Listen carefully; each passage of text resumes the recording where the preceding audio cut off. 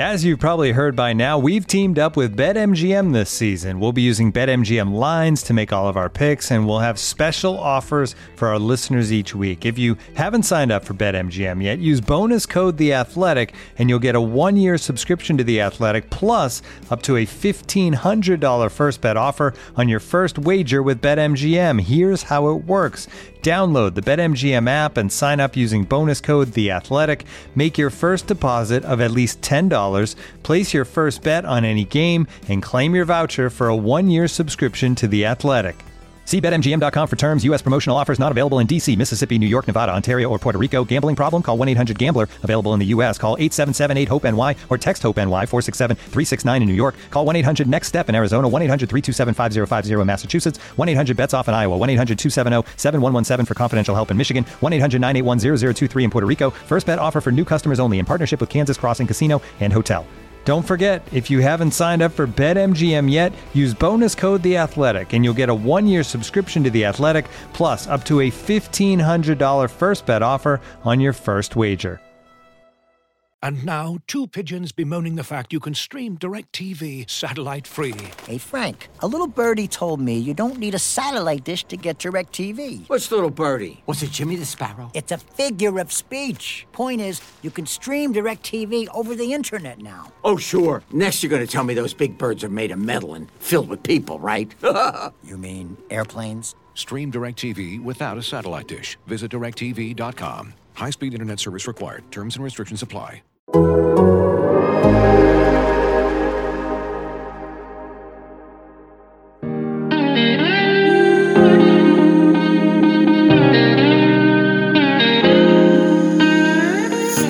culture is the culture. It's 4 to 6 A to B, competitive excellence, and the brotherhood. The plan to win has never changed. So the culture here and the plan to win is always going to be here at Ohio State.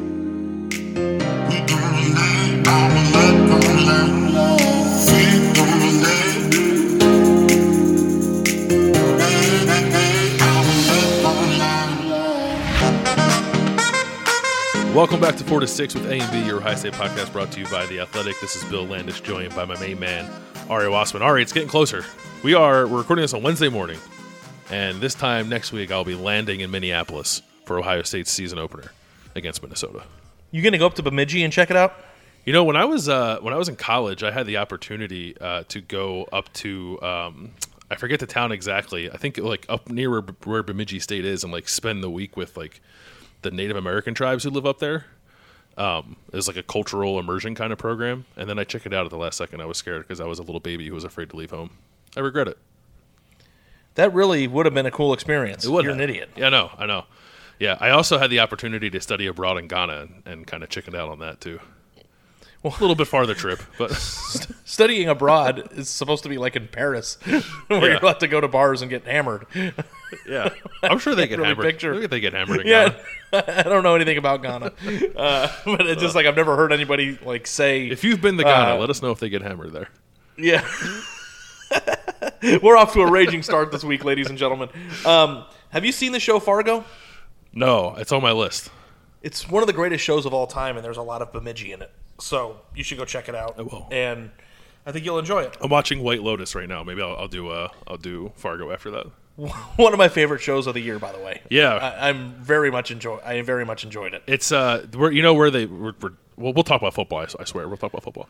Where they are filming that is next to the Marriott, where Brian Windhorst said is the greatest. Yes, yes, it's in Hawaii. Bang for your it's buck. the Four Seasons, isn't it? They're at the Four Seasons, and the Marriott YLA is right next to it. Yeah, because we stayed there like 3 years ago, and like they stayed at the Marriott. Yeah, they all share the same beach.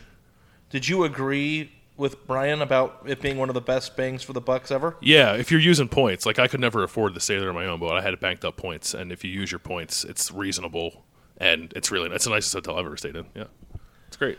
Highly recommend it. And that's 4 to 6 with A and B. And thank you for listening to 4 to 6 with A and B. Okay. Well, actually, we're actually doing like our favorite show of the year, so thanks for fighting through that with us. I'll let Bill host it now. We're a week out from the opener, September 2nd, Ohio State at Minnesota. Tell your friends. We're going to do over-unders. Over-unders for the season. I think we've done this every year since we've been doing this podcast. I did not go back to look and see how wrong or right we've been. I'm just going to assume that we've been wrong most of the time because that just seems right to me. So I've got, I don't know, 14 or so over-unders here. Some of them were probably worth discussing more in depth than others. Some of them I think are quick answers. But, they offense, defense, individual players, all kinds of stuff all across the board. I'm ready to dive in, Ari, if you are. Yeah, I think we should actually make a point this year to go back, maybe during the big layoff in between the bowl game or playoff game and the regular season in December, and kind of see how we did on these. Because I think a lot of these, too, aren't just fun to talk about before the year.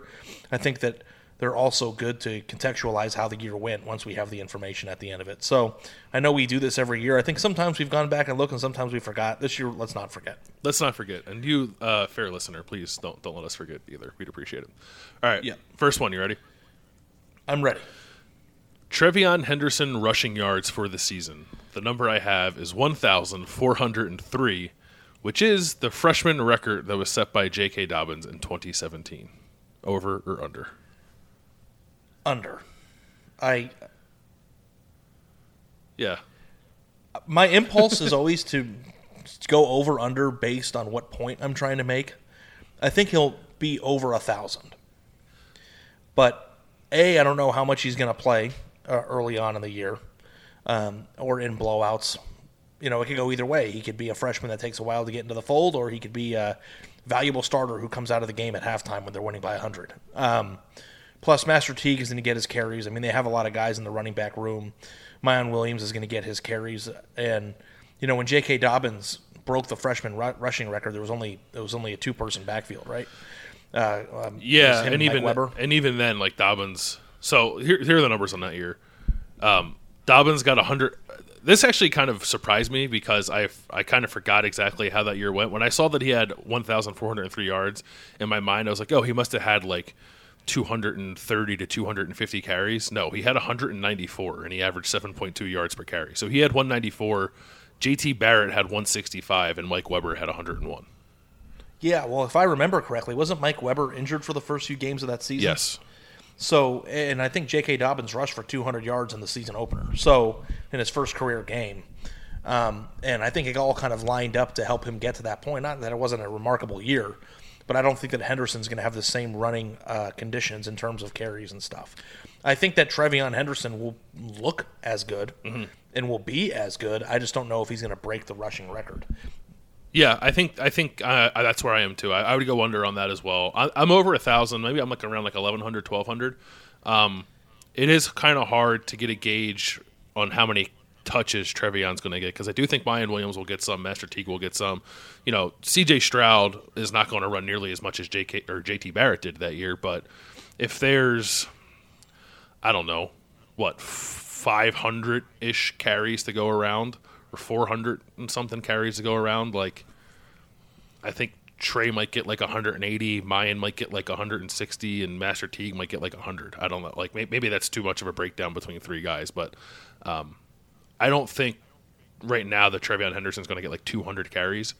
Because if he did, I think I'd go over here, or at least like kind of near the number, but I don't think he's going to get that, so I'm a little under as well. But I do think, like you said, it's going to look and feel like that year felt for JK. Just the numbers in the end, I don't think are going to quite match up.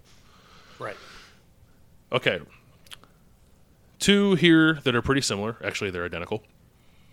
Receiving yards for Chris Olave, 999. And then receiving yards for Garrett Wilson, 999. Over under. What was the reason for just 1,000 yards? Are they going to have 2,000-yard receivers? Yeah. I don't think so. I'm going to go under. Would you go over for either of them? Do you think one might get 1,000 and one could kind of flirt with it, or you think they're both under 1,000? I think they're both under 1,000. Interesting. Well, I mean, last year didn't they both not make it to 750? I think they both. Well, last year they made it to 750, but they only played in 7 or 8 games, right? Yeah, last year. So, I'm gonna pull that up because last year Chris Olave was over 100 yards per game, and I'm pretty sure Garrett Wilson was too. Yeah, I'm going to change. I was looking at stats, and I momentarily forgot that they only played 7 or 8 games last year. And I think Chris Olave actually missed a game, didn't he? Miss the Big Ten championship. Yeah. So Chris Olave averaged 104 yards per game. Had 729 in 7 games, and then Garrett Wilson averaged 90 yards per game and had 723 in 8 games. Okay, so one's probably going to go over, and the hardest one is going to be which one. So I've got a hot take. Are you ready? Yep. I think Garrett Wilson is much better than Chris Olave as a receiver. Much better? Yeah. Much better. Much. Like if I were, let me put it this way: if I were an NFL GM and both were available in the first round, I would take Garrett Wilson 100 times out of 100. Oh, I don't know if that's a hot take. I think most like guys who cover the draft, right, like would say that they would take that Garrett Wilson is the better NFL prospect because he's like he'll test better, he's a better athlete. Okay, let me tell you this. So we're doing this draft at The Athletic where the national writers are drafting Heisman candidates. Yep. Chris Olave was a first-round pick out of the 8 people who drafted Heisman candidates. I got Garrett Wilson in the 4th round. That's really good value. I think I would draft Olave ahead of Wilson in a Heisman draft. Because he's a year older, voters like that, and he's got more home run ability for deep touchdown. I mean, what is the name recognition? How does Garrett Wilson doesn't have name recognition really nationally? I have a hard time. No, he has some. He has some, but Chris Olave has more. Like I think, like PFF, I think has Garrett Wilson and Chris Olave as the top 2 returning receivers in all of college football. I think casual college football fans, I think, are pretty aware of Garrett Wilson, but Chris Olave has been doing it for a year longer. Has done it in like some big games. Like there's been like some memorable national televised moments with Chris Olave, good and bad. He's blocked punts. Yeah, so I just think and that's part of it too. Like he'll block punts. He's a gunner. Like he'll do more stuff. I just think I think you have heard his name more, and you will hear his name more than Garrett Wilson, even if you think Garrett Wilson is the better player, which is like a perfectly reasonable take. Yeah. So, like, what is your answer? I think they're both going over 1,000. Really? I would go over on both. They flirted with this in 2018. Paris Campbell had over 1,000 yards. KJ Hill had 885. Terry McLaurin had 701, and Johnny Dixon had 669. So they had 4 guys go over 650 receiving yards, which is kind of insane. I don't think it'll quite look like that because they're going to run the ball so much. But, yeah, I think Chris Olave and Garrett, for like as good as these young receivers are, and I think like Marvin Harrison in particular is going to be really good early. I just can't see a scenario where like Chris Olave and Garrett Wilson are coming off the field all that much. So if they were on pace for that last year in half a season, I think they get there this year, rather easily. Even with a new quarterback. Man, I think I could get on board with both going over. If I had to pick between which one, I don't know if I could do it. Yeah, because I think, like, anecdotally, you might say, well, Chris Olave is more of a downfield threat than Garrett Wilson, but it's like, not really. Chris Olave averages 16.1 yards per reception in his career, and Garrett Wilson's 15.8. It's, like, basically the same. Yeah, Chris Olave just has more memorable plays of over-the-top touchdowns. Yeah. He has more. He scored 22 touchdowns in his career. Garrett scored 11. Chris has like a 1-year head start on him. But even that 1 year, like Chris Olave didn't really come on until the end of his freshman year, so that only counts so much. Yeah, I think they're both first-round draft picks. I think they're both really, really good. I'll say over on one and under on the other, but I don't know which one's over. Okay, I think that's a fair. Is that hedge. fair? Yeah, I'll take that hedge. I'll take that hedge. Looking for an assist with your credit card, but can't get a hold of anyone? Luckily, with 24/7 U.S.-based live customer service from Discover, everyone has the option to talk to a real person anytime, day or night. Yep, you heard that right. You can talk to a real human in customer service at any time. Sounds like a real game changer if you ask us. Make the right call and get the service you deserve with Discover. Limitations apply. See terms at discover.com/creditcard. Looking for the best place to buy tickets for any of your favorite teams or sporting events? We've got the spot. Our partner, StubHub, has been the leading ticket marketplace in the world for over 20 years, providing a 100% guarantee with every order. From a worldwide selection of live events, the widest choice of tickets, and industry-leading partnerships, StubHub has what you need to purchase with confidence. StubHub, an official partner of The Athletic.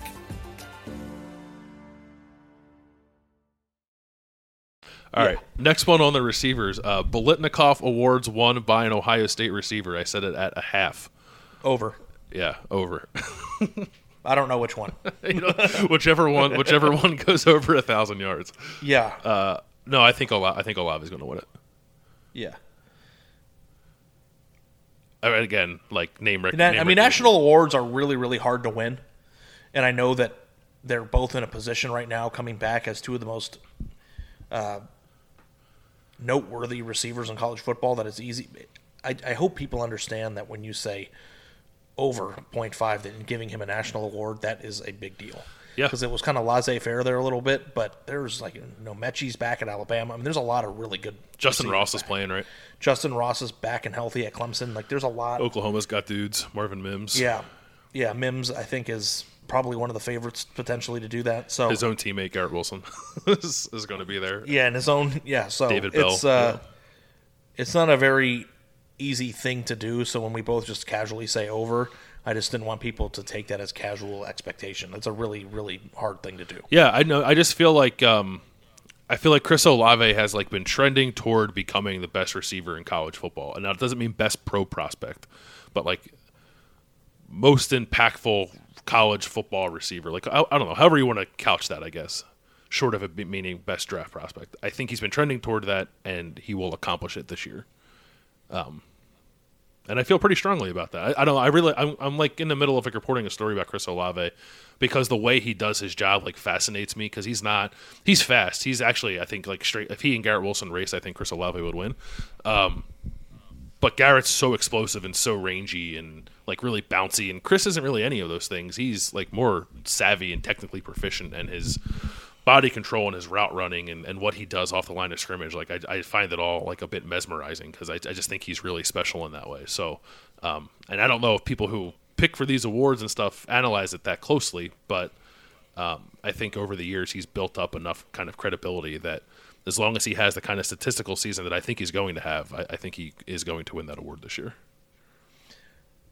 Well said, bud. All right. CJ Stroud time. Total touchdowns, so this is combined passing and rushing, 45. What was the reasoning behind this number?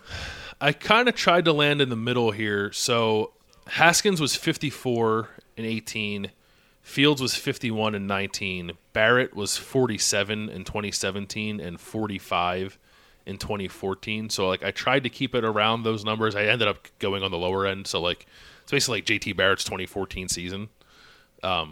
Now, the run and pass breakdown can certainly be different for C.J. Stroud, and I think it would be. But so that's kind of the season I'm talking about. Is what JT did in 2014 from a producing touchdown standpoint?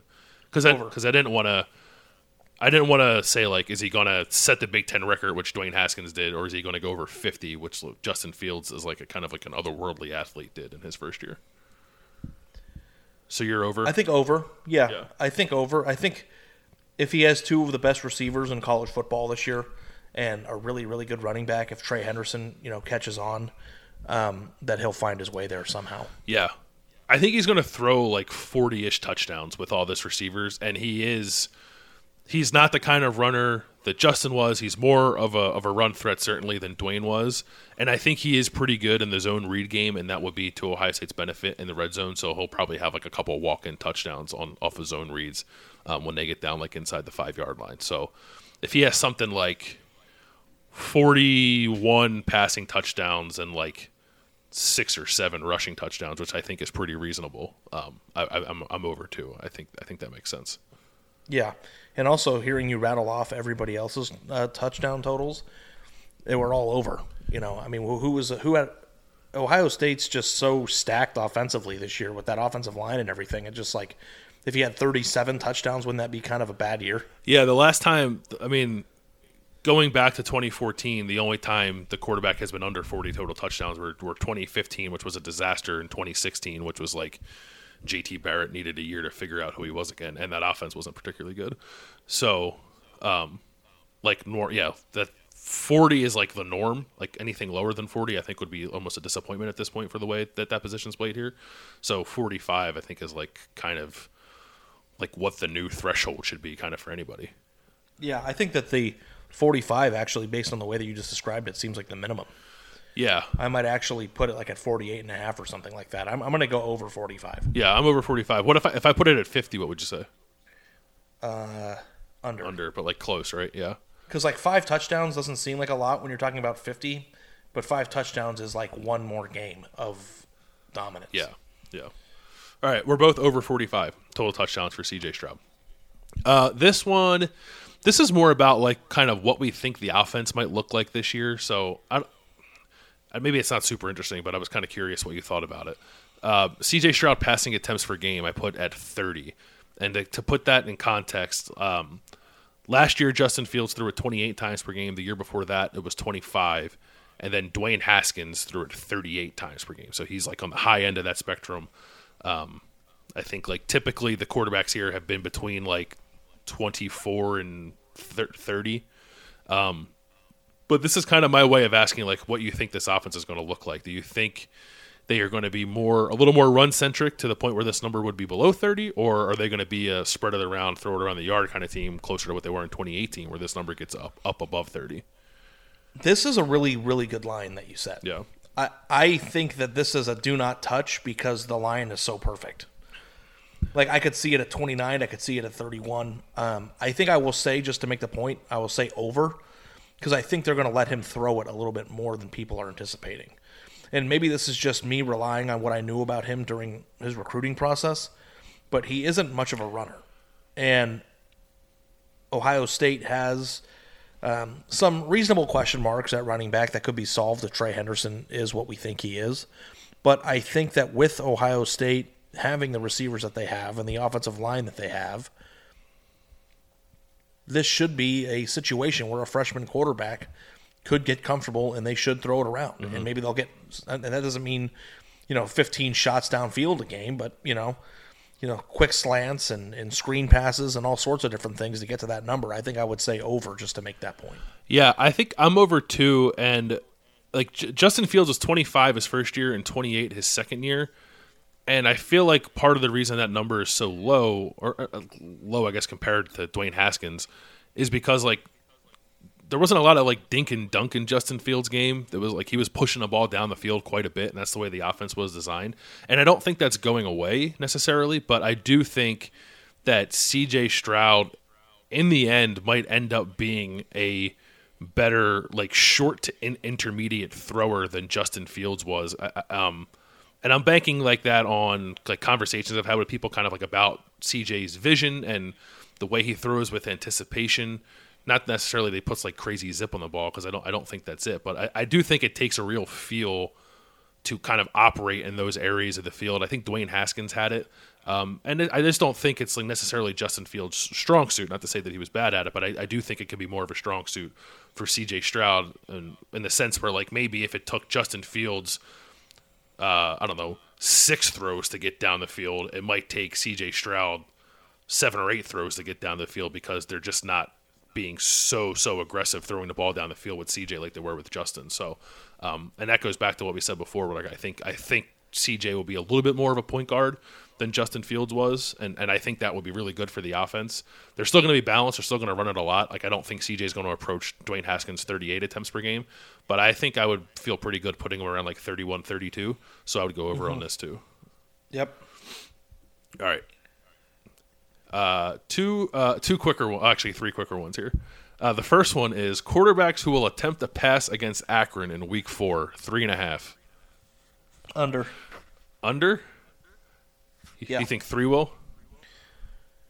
You think 2 will? Week 4 is you're a really good wizard at this. You got a few. Every single time you do this, I picture you as Robert De Niro at the end of Casino with those big sunglasses on, setting lines out in the desert. It's Akron, man. It's the worst team on their schedule. Yeah, and it's week 4. Under. I say it'll be 3. 3. It's basically like, do you think Quinn Ewers will throw a pass in that game? Well, actually, like when you really think about it, I might say over if you say play in the game. But, Jack Miller and C.J. Stroud both played in games last year and neither of them threw the ball. So, I guess you could safeguard yourself by saying even if 4 play, they all have to throw it too.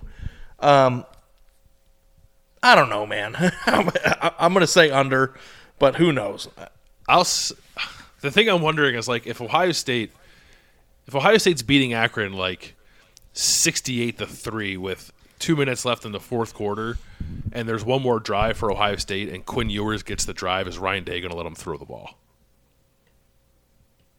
Or go in the game at all?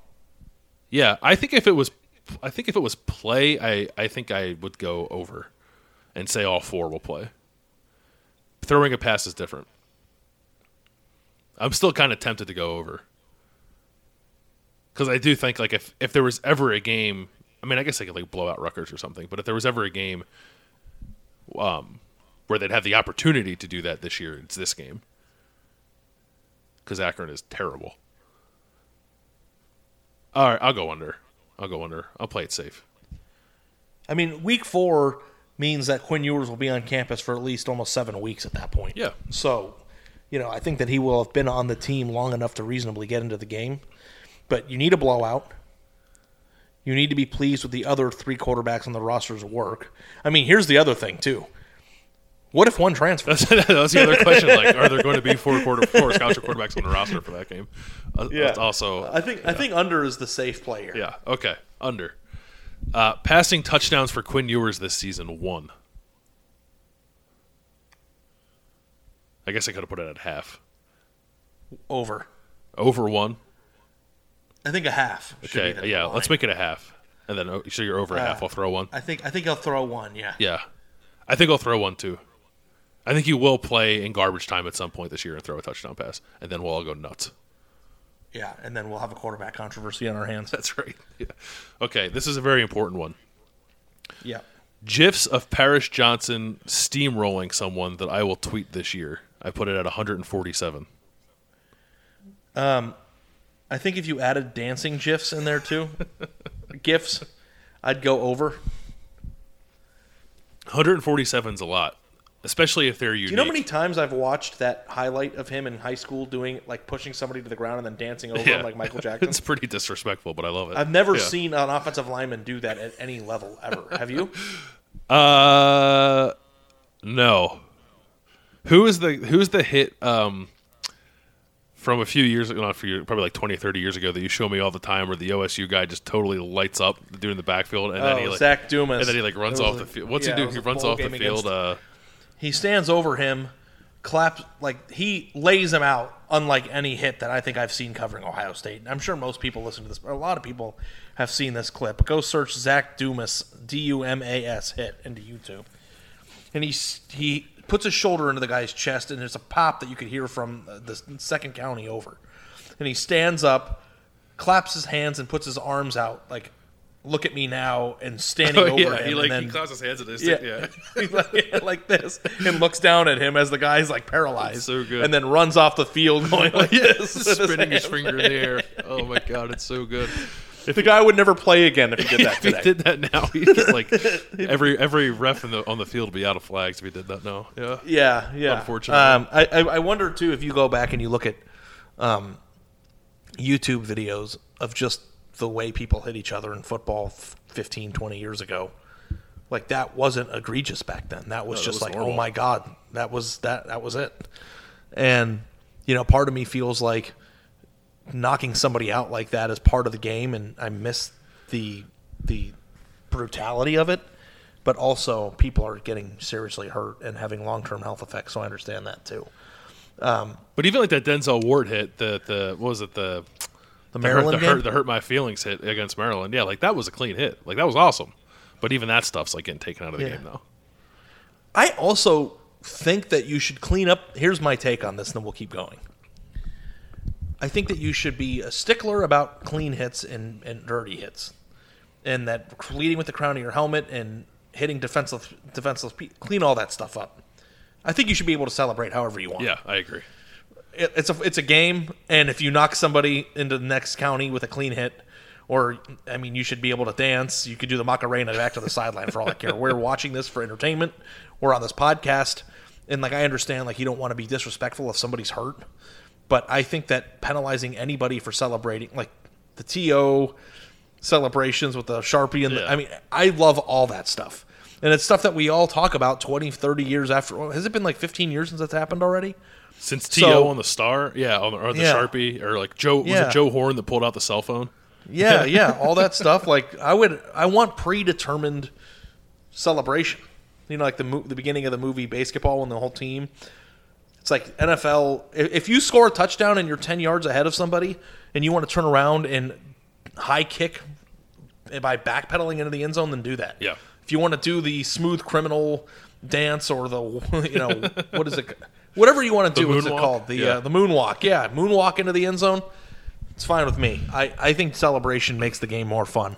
I think you should protect the players, but I also don't think that the Zach Dumas thing was terrible. That was great. He was playing football, and it was legal back then. So, I mean, I think it's just a normal reminder of how different this world is than it used to be. I'm going to watch that Zach Dumas hit after this podcast. Speaking of celebrating after getting to the end zone, the next over-under, points per game for the offense. Well, points per game Ohio State scores this year, 45.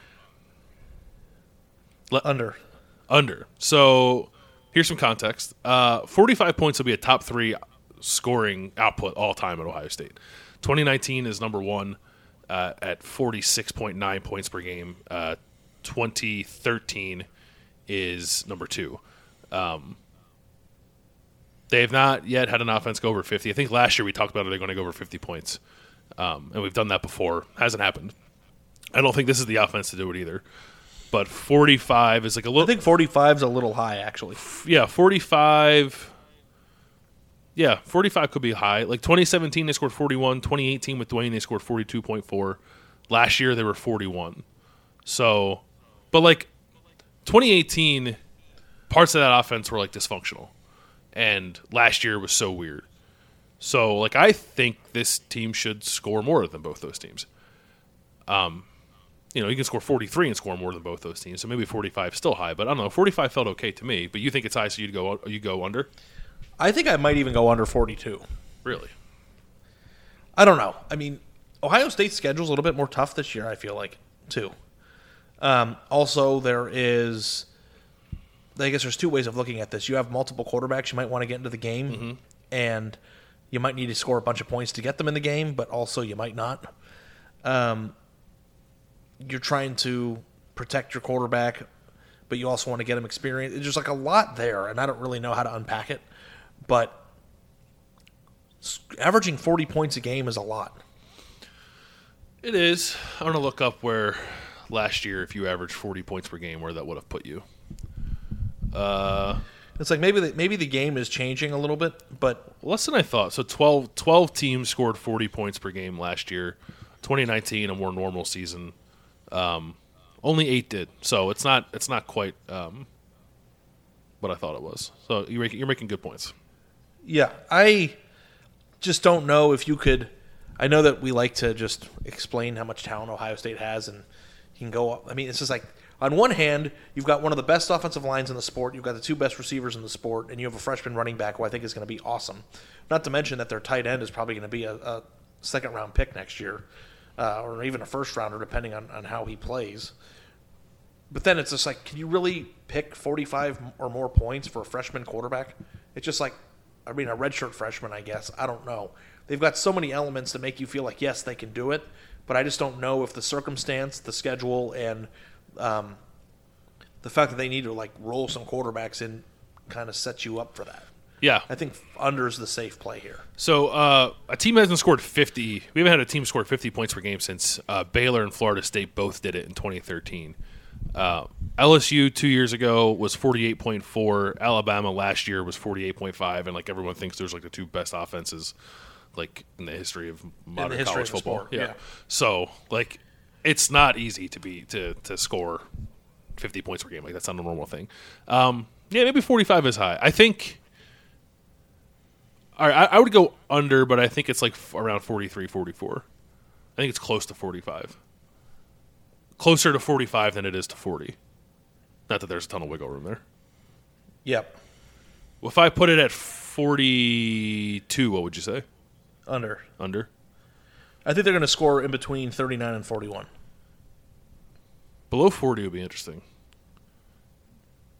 I don't think it'd be a colossal problem, but the way that the offense has been trending under Ryan Day, it'd be quite the outlier.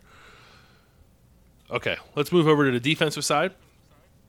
I have these a little bit out of order. My apologies, Ari.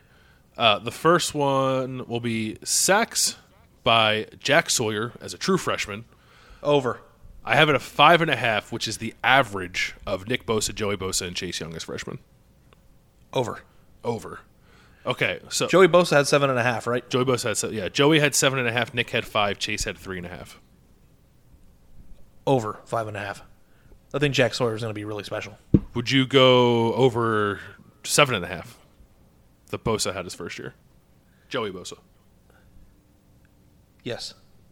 Wow, that's high praise. I don't think you're off base. That's. I think he also has the potential to play a lot.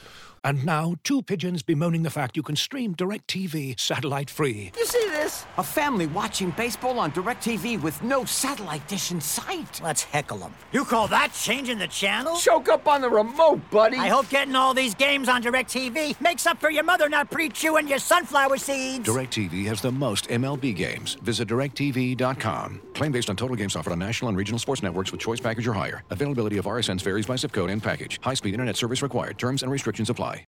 You ready? Showtime. On May 3rd, summer starts with The Fall Guy. Let's do it later. Let's drink a spicy margarita. Make some bad decisions. Yes! Audiences are falling in love with the most entertaining film of the year. Fall Guy. Fall Guy? Fall Guy. That's what the poster said. See Ryan Gosling and Emily Blunt in the movie critics say exists to make you happy. Trying to make it out? Nope. Because I don't either. It's not what I'm into right now. What are you into? Talking. Yeah. The Fall Guy. Only in theaters May 3rd. Rated PG-13. We'll circle back on the sack total. Let's do this one next. It's total snaps for Jack Sawyer and JT Tuimoloau, which is 109. I put it at 196, which is how many snaps Chase Young played as a true freshman in 2017. Now, on that, and this is combined? No, each.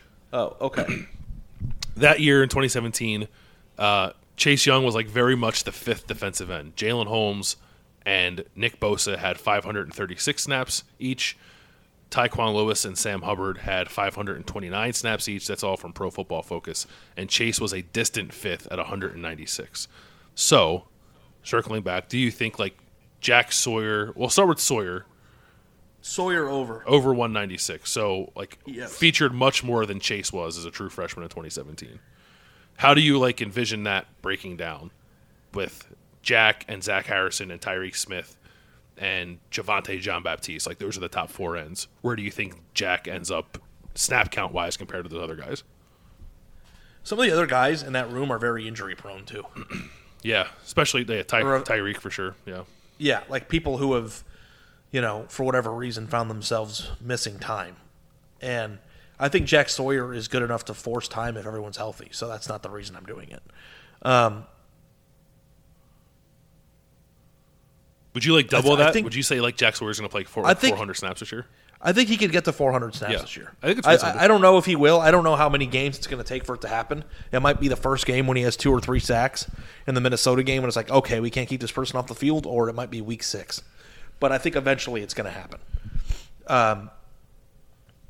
I know you have to be careful comparing people to Joey Bosa, but I think this is another Bosa brother. Yeah. I think this is the context that we have to be viewing him as. And if he is another Bosa brother, then 7.5 sacks at 350 snaps, I think, is reasonable. Mm-hmm. I think it is too, and I think I tend to agree with you. I think that Jack, like at worst, will end up being third in total snaps for defensive ends behind Zach Harrison and Tyreek Smith. And no offense to Tyreek Smith because of like his history of just having a hard time being on the field. I think it's possible that Jack could be second. Or maybe he's awesome and he ends up being first. I think Zach Harrison's going to have a good year too, so I don't think I'd go that far. But I would go over the 196 total snaps like easily for Jack Sawyer. JT Tuimoloau is a little different calculus, I think. Have you been seeing him in the windows that you've had? Is he getting in there a ton? No, we get to like watch one pass rush period, and there were 2 things going on at once, and I didn't get eyeballs on JT, so no. You hear a lot of good things about him. Like Ryan Day said, quote, "We've been having a hard time blocking him," which is a nice thing for a coach to say about a player who's been on campus for 3 days. So I think he has looked how you'd expect him to look in camp, but that's based off what people have been saying, not necessarily what I've seen. Yeah, I think Sawyer is going to be the second or third most. It wouldn't be most snaps at the defensive end position. It wouldn't surprise me if it was 1, to be honest. It just depends on. I mean, we'll know a week from Thursday. Yeah. Where we're at with that one. I just don't have a gauge on where JT is. Yeah, I think JT's harder. Although, I mean, I've not heard anything to suggest that like JT is behind the 8 ball all that much, considering he got there in late July. So I think I'd go over 196 on him too, because I don't think like that year where Chase had 196, like there was just so many snaps dominated by those top 4 guys that it was hard for Chase to get on the field. I don't think that's going to look like this. Maybe there's 2 guys who dominate snaps, but even then, I still think there's going to be enough left over for JT to get up over that. So I think JT might play like in the low 200s. Jack, I think, clears this bar easily. And JT, who I believe will be part of like their Rushman package or like specialized pass rushing group, I think gets enough work that he clears 196 and is somewhere in the low 200s. So maybe even more than that. So back to Jack then. I'm on board with you. 5.5 total sacks for the year for Jack. I think I'd go over that too if we both think he's going to play between 300 and 400 snaps this year. How about this? I think he's going to lead the team in sacks. Again, I don't think it's wild. I don't know if I can quite get there. It's hard because... Why don't you just go to the next over-under? Yeah. Or the Harrison over-under. So Zach Harrison, 8.5 sacks. And that was...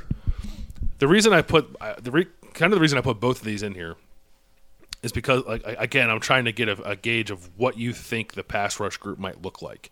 So, like, we've seen years where it's just like one guy just totally dominates, and that's Chase Young in 2019. That's Joey Bosa in 2014. 2017, they were really good. They had a great pass rush in 2017, but it was like Tyquan Lewis had 7 sacks. Sam Hubbard had 7 sacks. Nick Bosa had 8.5 sacks, which is the number I said here for Zach. So it's like you had 3-4 guys who were like 6, 7, 8, 9 sacks, not one guy who had 15 sacks. And I think that's what this is going to look like. I'm not sure I'd pick anybody to go double digits this year, but I do think Jack and Zach and Tyreek, if he's healthy, can all be like around between 7 to 10. But I think I'd pick Zach. I think I'd go over on Zach here and like put him at 9 and have him as the leader, and I'd go over on Jack too and put him at like 8 and have him second behind Zach Harrison. Who do you think's the best defensive end on the team? Zach Harrison. Do you think that's debatable? Not yet. I think it could become debatable very quickly, but not yet.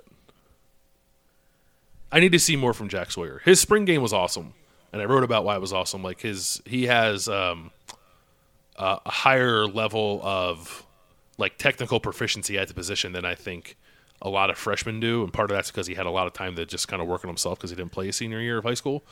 But he was also going against guys who were like 3rd and 4th team offensive tackles at Ohio State.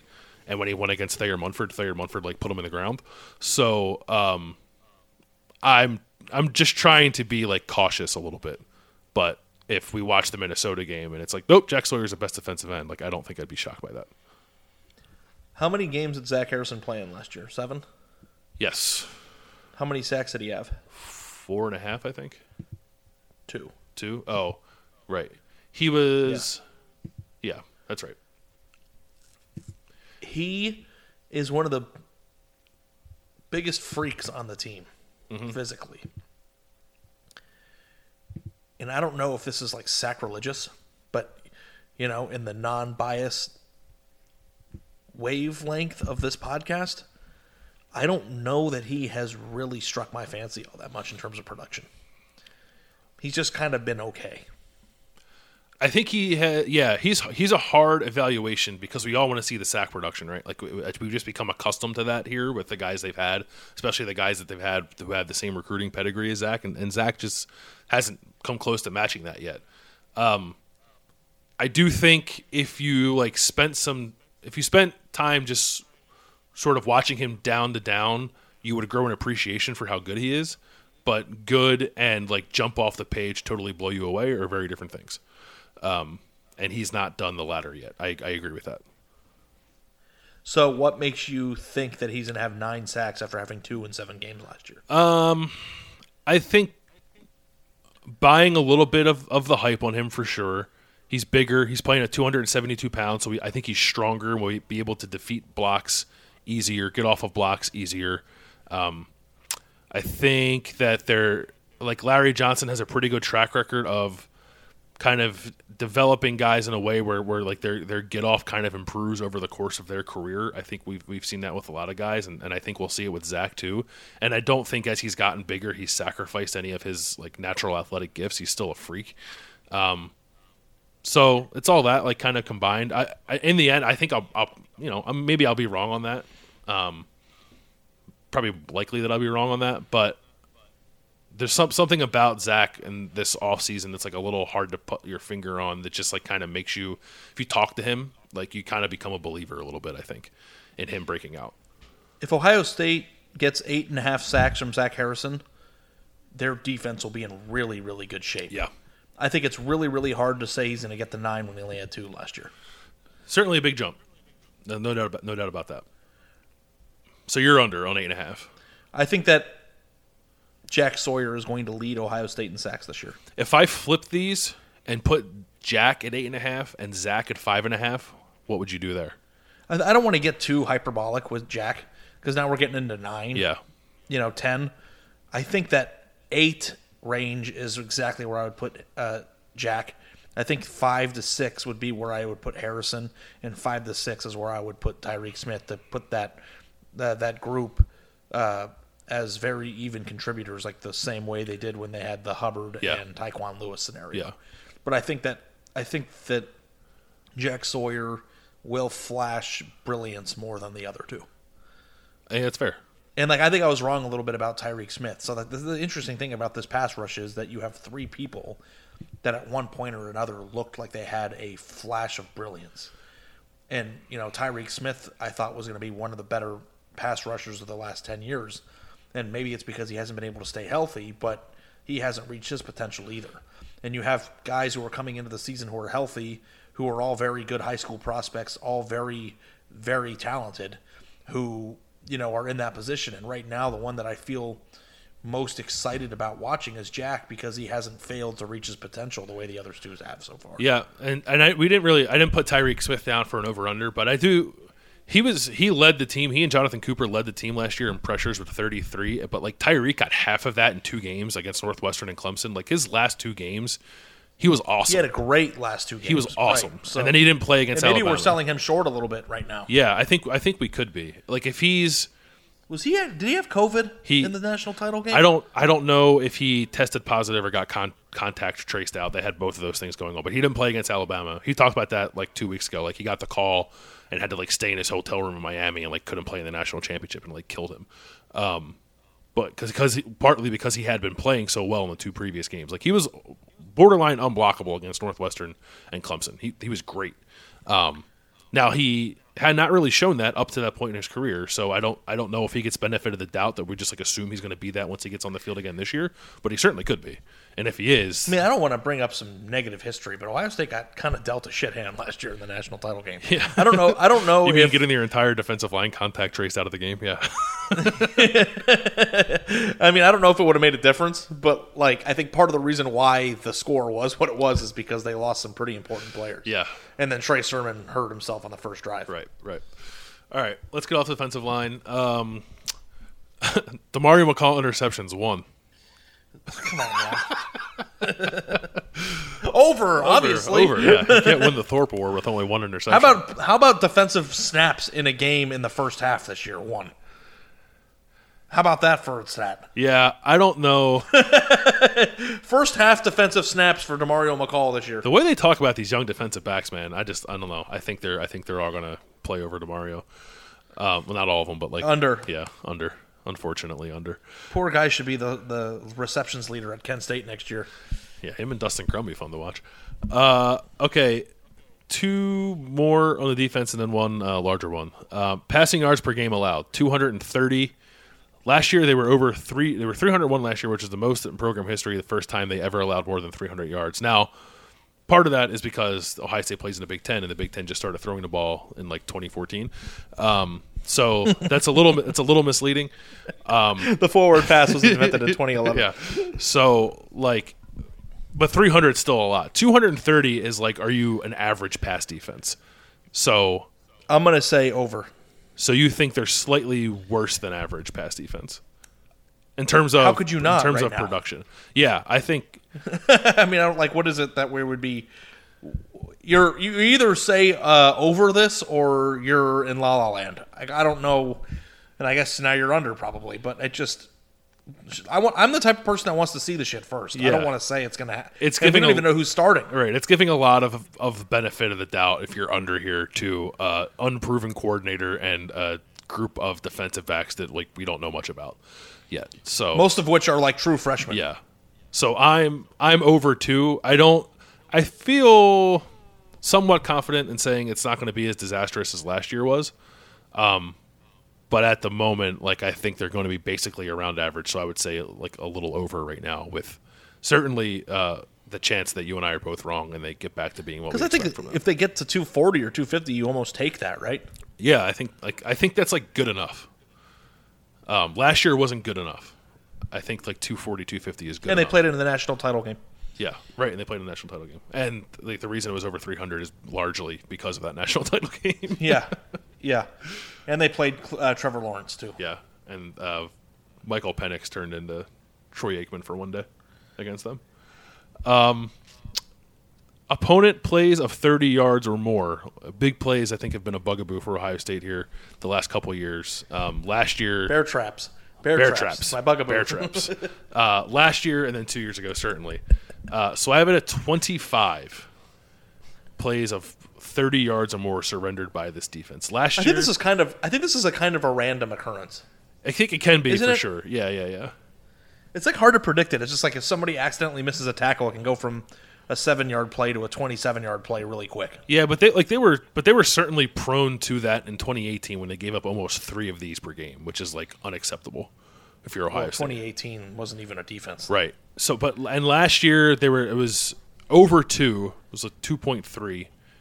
2019 it was barely 1. It was 16 and 14 games. Like they just didn't give up big plays in 2014 or 2019. So I guess another way of framing it is like where do you think it lands? If we're going to say it's not going to be as bad as 2018 and it's not going to be as good as 2019, like where in between those two do you think it lands? I think 20. I think I would say under here. Yeah. Like if it's 25 and it's somewhere under, in between 20 and 25. If we say they're going to play like if it's 25 and like 14 games, like we're talking about like between 1.5 and 2 per game, which I think is a good place to be. So I think I'd go slightly under 2. If it's over than this, you're talking about a defense that's a little too leaky, I think, for my liking. Yeah. But I think slightly under this is an okay spot to be. And I do think, partly because I think their pass rush is going to be better, I think when they you did avoid some of this, Landis, not to interrupt you, but have you been going like using the potential postseason as a metric too? It's just the season. Yeah, it's like however many games they play. Yeah. Okay, because I've only been doing regular season. I think when these are regular season numbers. I think when you do like over-unders in Vegas, like it's a regular season, right? Yes. So it's fine. Yeah, even like 25 over 12 games is just over 2. Okay. Yeah, because it's like 11.5 with the bowl season. It's over, obviously. Right. So I mean, no, but that's regular. No, season. this is that's the last one is regular season. Yeah. That one is specifically regular season wins over 11.5, which is basically like, do you think they're going to lose this year? No, in the regular season, I don't. Like, don't even think twice about it. They're not going to lose. Does any game give you pause? No. I think the Big Ten sucks. The hard part for me is like they have so many question marks that like I almost feel like an idiot homer like picking them to go undefeated. But then you look at the schedule, it's like, all right, who do you like really feel good about actually? Are we going to try to make the Oregon game a scary game? I mean, they've lost that game before. They've lost the second game of the year home game against a non-conference opponent before. With a first-year quarterback. And then won a national title. Not in 2017. Yeah, I it's the same exact logic for me as it is picking over on the secondary yards, on the passing yards. Let me see it. I'm not going to predict what game are you going to – they're a 14-point favorite in the Oregon game. What game are you going to pick them to lose? Do you want to say there's a trap game on there? There's never, in the history of us picking a trap game, has there ever been a trap game. So we can't do that. Trap games are when they come out of nowhere. So if they turn around and lose to Minnesota or something, that's a trap game. I don't like predicting trap games, and I don't know which team that's even proficient enough to compete with Ohio State that you would pick to win. They play Penn State at home this year, don't they? Yeah, they get Penn State at home, which I picked that as a win. I like what Tom Allen's doing at Indiana. I don't think Indiana's going to beat Ohio State this year or ever. So, well, at least as they're currently constructed. Like, I think Oregon is interesting, but then, I just don't think. Like, I know Ohio State has lost games. Like, the games that sneak up on you, I'm not talking about that. I'm talking about, like, you get on the field with, like, another competent opponent. Like, how many times has that happened and Ohio State's lost to a team that was, like, built that way but, like, didn't have a great quarterback? And, like, I don't... I mean, how do you view the Iowa game? Iowa's a stinker. I'm not talking about, like, laying an egg. I'm talking about, like... Because I just don't, like... If you want to predict, like, whoa, Ohio State, they lost to Purdue in 2018. Like, they're going to lose one of those games again. Like, okay.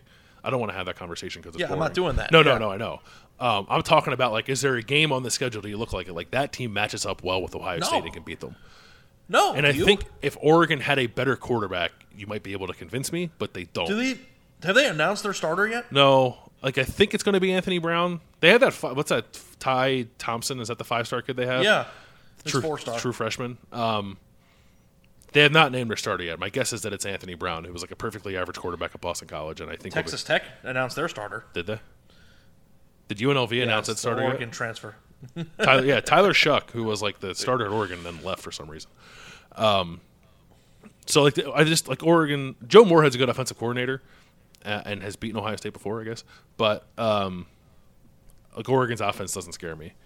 I don't think Oregon can outscore. And if Oregon beat Ohio State, it wouldn't be the most shocking thing in the history of the world. No, I'm not predicting it. I'm not predicting it either. So like I think I might. There might be somewhere where I picked Ohio State to go 11-1, just because like 11-1 felt right, even if I can't give you a good reason for why they would lose a game. So I guess I would say like I think having to do mental gymnastics to try to get yourself into a place where you could predict a loss is the reason why we're not. Right. Kayvon Thibodeau going up against like inexperienced DeJuan Jones, does that do anything for you? Like, does that scare you at all? I don't know. Keep trying. I don't know. No. I don't know. Yeah. Also, Ohio State's a 13.5-point favorite now against Minnesota in the opener, and I kind of feel like they're going to blow their doors off. I do. I was thinking this yesterday. I don't know why it occurred to me. I guess because it's just obvious leap in logic with Ohio State because they're usually really good. Like, I do think some people are questioning Ohio State a little bit, like to the point. Like Stuart Mendo, our colleague at The Athletic, we love him, said something to the point like if one of the teams in the top 5 was going to lose 3 games this year, he'd pick it to be Ohio State. And I like, what the punch a hole through my computer? He's like, what are we doing here? It's just like it's not going to happen. But I do think there are questions about Ohio State this year, and then I think it's possible they get on the field next week against Minnesota and like win by 40, and it turns out that like, hey, Ohio State is just an absolute buzzsaw again, and all those questions you had, like, forget them. We'll address them when we get to January when they play Clemson and wherever the hell the semifinals are. I think that's what's going to happen. Yeah. All right. So you're over 11.5. I'm going to say over 2, but I'm like I said, I think I might be contradicting myself when I do that because I think I did pick 11-1 somewhere. Okay. So Ohio State's going to be good again. It took us 55 minutes to come to that conclusion. Ohio State will be good again. I thought that was a good episode. I enjoyed that. No, I like the over-unders. Over-under how many halftime hot dogs you're going to eat this year? I don't... I'm curious what the setup is going to... Because like last year we didn't have food in the press box because of COVID. You just like sat in your seat. You're going to have to bring a $5 footlong, I guess. Yeah, maybe. I don't know. I'm curious. Like, if I don't get a dilly bar in Minnesota, I'm going to be upset. I will say that I would say at least 25% of my weight gain in my 20s was press box food. Oh, what was it? The 7 caramel frappes you smashed in the press box during an Ohio State game? Those are so good. They're great, yeah. It's like crack. And every time you walk back to the bathroom, there's one sitting there calling your name. It's like, okay, I guess I'll drink it. And they're like 1,000 calories. Yeah. So yeah, it wasn't the worst thing in the world that those weren't readily available for me to just dump down my throat last year. But I think they might be back this year, so I have to exercise some restraint. Although I don't think I'll be able to, but I am excited. Season's around the corner.